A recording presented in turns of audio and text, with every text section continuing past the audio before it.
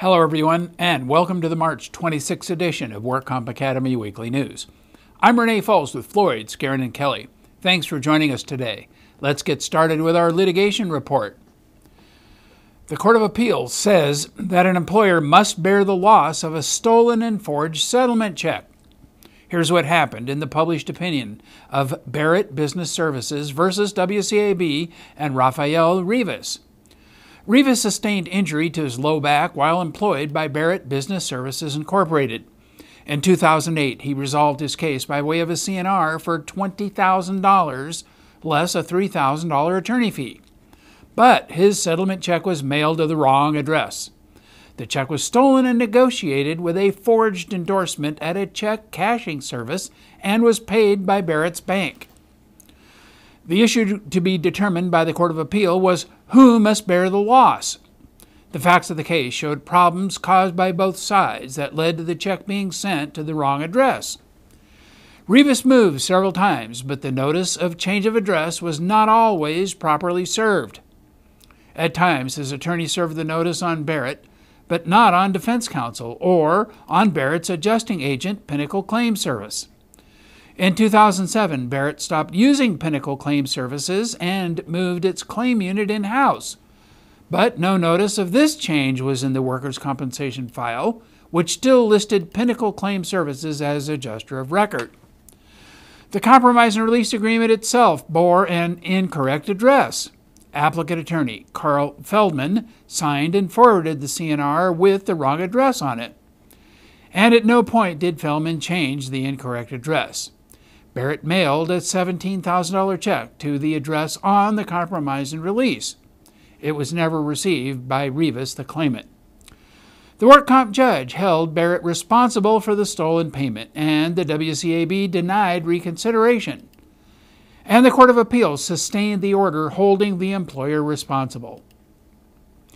California Uniform Commercial Code, Section 3420, and the Uniform Commercial Code comment to that statute addresses the problem. Until delivery, the payee does not have any interest in the check, nor is the payee injured by the fraud. If the check is never delivered to the payee, the obligation owed to the payee is not affected. The WCAB order denying reconsideration was affirmed in the published opinion. An administrative law judge failed to prove post-injury discrimination in her claim against the state. In 1994, Susan Kleinman began working at the California State Personnel Board as an administrative law judge. In 2007, she was assigned to the board's Los Angeles office. While driving back from a hearing, she sustained a back injury in a rear-end auto collision. She filed a work comp claim and was awarded benefits. Kleinman never returned to work and has filed for disability retirement. Kleinman alleged in a civil disability discrimination suit filed against the California State Personnel Board that during 2 brief periods of time when she was released to work with restrictions, the board failed to bring her back with reasonable accommodations for her disability. Kleinman's alleged first window of availability was a 5-week period of time from April to May 2008. Kleinman's doctor said she could return to work with no prolonged driving and no sitting for more than 2 hours per 8-hour shift. After 20 minutes of sitting, she must stand, stretch, and walk for 10 minutes. However, Kleinman admitted in her deposition that her doctor never cleared her because she was never off of industrial disability leave. In any event, in May 2008, Kleinman's doctor reported she was unable to work again. Kleinman's second window of availability commenced on December 2008 and lasted 80 days until mid-February 2009. She was released by her doctor at that point to work with the restrictions of no driving more than 2 hours from home on the day of a scheduled hearing. Driving was limited to the hours of 8 a.m. to 5 p.m. She could not walk more than 2 blocks at a time, and a 15-minute break was required after 40 minutes of driving and telecommuting each Friday. Kleinman's doctor took her off work status again after that brief period. Kleinman was never again released to work with or without restrictions. In moving for summary judgment in the civil case, the board contended that it engaged in a good faith, lengthy interactive process with Kleinman. The board claimed its offer of a part-time position in Rancho Cucamonga was a reasonable accommodation, which would enable her to commute and work within her restrictions, and no full-time position and no location other than Rancho were possible within her work restrictions. The trial court granted the employer's motion for summary judgment, and Kleinman's case was dismissed. The Court of Appeal, in the unpublished opinion of Susan Kleinman versus State Personnel Board, affirmed the dismissal. FEHA does not obligate an employer to choose the best accommodation or the specific accommodation a disabled employee or applicant seeks. It requires only that the accommodation chosen be reasonable. The trial court properly found the board reasonably accommodated her disability. More NFL teams have prevailed in arbitration against players. The National Football League and the Atlanta Falcons are suing 9 former Falcons players to force them to litigate workers' compensation cases in Georgia rather than in California. A ruling by arbitrator Michael Beck ordered the 9 former Falcons to halt their efforts to collect workers' comp benefits in California. When the suit to enforce the arbitration was filed, the players' claims were pending before the WCAB here in California. The former Falcons players include Roderick Coleman, Wilfrey Fontenot, Tony Gilbert, Kendall Moorhead, Stanley Pritchett, Karan Riley, Brett Romberg, Jason Webster, and Des White. The Atlanta suit is one of a number of federal suits the NFL and professional football teams are filing against hundreds of former football players who have lodged workers' compensation claims in California. California is the only state where professional athletes who have played as little as a single game in the state may file workers' compensation claims. The United States Supreme Court ruled in a Ninth Circuit Longshore Harbor Worker case. Here's what happened in the case of Roberts versus Sealand Services Incorporated.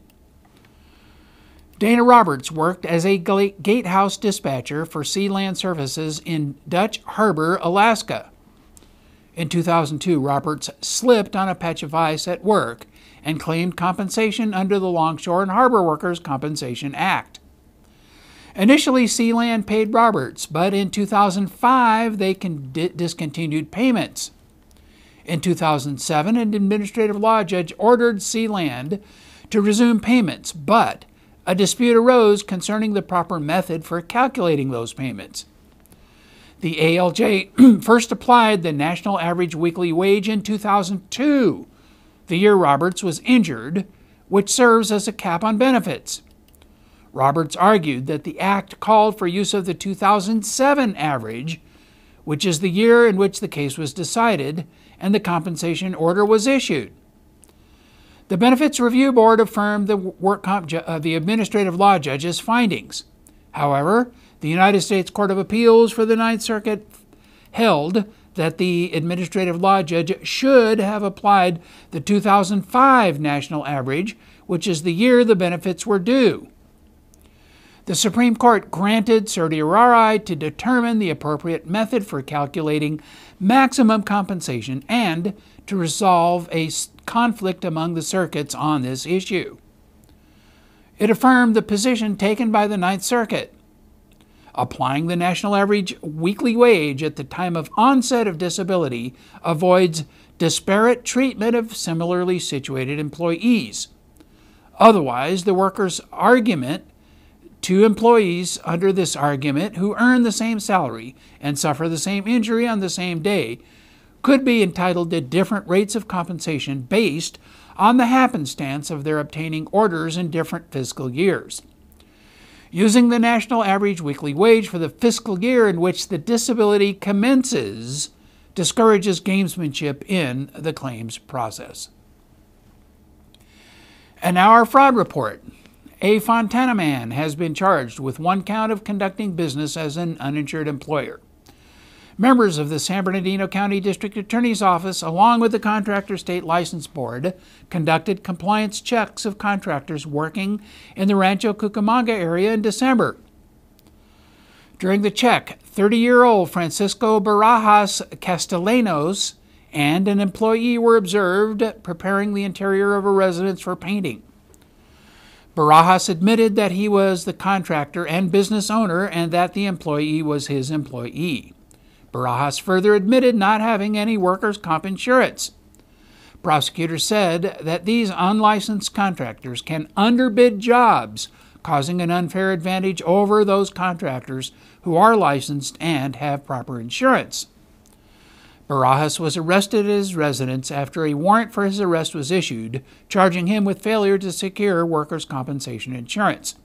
He was transported and booked into the West Valley Detention Center, and his bail was set at $10,000. If convicted, Barajas faces 1 year in the county jail and a fine starting at $10,000. And in medical news, Broadspire will bring together representatives from a number of key industry organizations to discuss challenges in prescription drug management for workers' compensation claims during its first pharmacy summit. More than 50 brokers, practice leaders, clinicians, and others from major insurers, insurance brokerage firms, and pharmacy benefit management organizations will attend the summit, which will be held at Broadspire's Sunrise, Florida Medical Management Headquarters. The intention of the summit is to focus on global industry issues, trends, and developments in the future. One key objective is to help identify common threads that tie together claimant, payer, employer, and carrier interests. The summit will include sessions on many topics such as pharmacy program measurement and outcomes, mail-order prescription services and workers' comp programs, opioid prescription monitoring and management, physician dispensing of prescription drugs for workers' comp claims, jurisdictional updates on topics such as compound medications, and for states including Florida, Texas, California, and Illinois. Workers' compensation prescription drug use is on the rise and accounts for 19% of all medical costs related to work comp claims. The increasing use of opioid pain medications with their potential for abuse and addiction is also a significant concern. And in regulatory news, the Department of Industrial Relations and the Division of Workers' Compensation have scheduled 2 additional sessions for the public forums on workers' compensation. An afternoon session has been added in Sacramento on April 10th, and a new session in Costa Mesa has been added on the morning of April 17th. The forums are intended to discuss current issues in the workers' compensation system and to gather information from stakeholders and members of the public on suggestions for improvements. DIR Director Christine Baker and DWC Administrative Director Rosa Moran will host the forums. Seating is limited at many of the workers' compensation public forums, locations, and registration is required. Verbal testimony at the open forums will be limited to 3 minutes per speaker. Written testimony can be submitted to dir@dir.ca.gov in advance of the meeting. Executives representing the WCIRB member insurers met in San Francisco for the WCIRB's 96th annual meeting. At this meeting, the WCIRB membership elected new insurer members of the Governing Committee and Classification and Rating Committee to fill vacancies created by expiring terms. ACE Property and Casualty Insurance Company was reelected, and National Union Fire Insurance Company of Pittsburgh, Pennsylvania, and Zenith Insurance Company were newly elected to serve on the Governing Committee. Seabride Insurance Company was newly elected to the Classification and Rating Committee, and Travelers Indemnity Company was reelected. Terms for both committees are 3 years. WCIRB officials thanked outgoing Governing Committee members, Employers Compensation Insurance Company, and Travelers Indemnity Company, and to outgoing Classification and Rating Committee member Comp West Insurance Company for their service. And in other news, a new study published in the Insurance Journal says that during the next 12 months, employers say cost containment is their number one workers' compensation insurance concern. Employers also expressed concerns about increasing exposures, renewals, and rising fraud behaviors. Almost half of all respondents to the survey reported a workers' compensation premium increase in the past year. Over 3,500 employers nationwide participated in the study. Participants came from 20 business sectors, with heaviest representation from manufacturers, healthcare and social assistance providers, and construction businesses. Participants said the most effective measure they took to control workers' comp cost was having a safety-minded culture. More than half also indicated that a light-duty or return-to-work program was an effective or highly effective method of controlling costs. Other popular cost control measures were on-site accident evaluations, loss prevention evaluations, zero accident goals, having a dedicated claims manager, safety committee efforts, and using a preferred occupational medicine facility. Market availability was a concern of about a quarter of the respondents, and many were also worried about carrier stability. Arthur J. Gallagher & Company has been recognized by the Ethisphere Institute as one of the world's most ethical companies for 2012. Ethisphere reviewed hundreds of companies and evaluated a record number of applications. The list features companies in more than 36 industries, including 40 companies headquartered outside of the United States.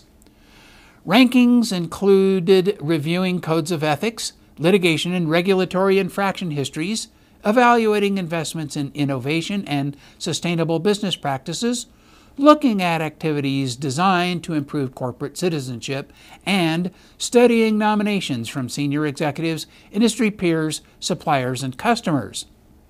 Officials at Ethisphere say that a strong ethical foundation is a competitive advantage.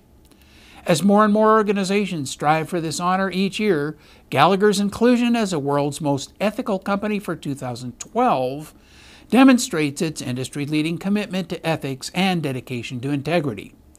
Arthur J. Gallagher & Company is an international insurance brokerage and risk management services firm. They are headquartered in Itasca, Illinois. It has operations in 17 countries and offers client service capabilities in more than 110 countries around the world through a network of correspondent brokers and consultants. And with that, that is all our news and events for this week. Please check our website daily for news updates, for past editions of our news, and for much, much more. And please remember, you can subscribe to our weekly news podcasts and our special reports using your iPhone, your iPad, or iPod by searching for the Work Comp Academy in the iTunes Store. Again, I'm Renee Foles with Floyd, Skeren & Kelly. Thanks for joining us today, and please drop by again next week for more news.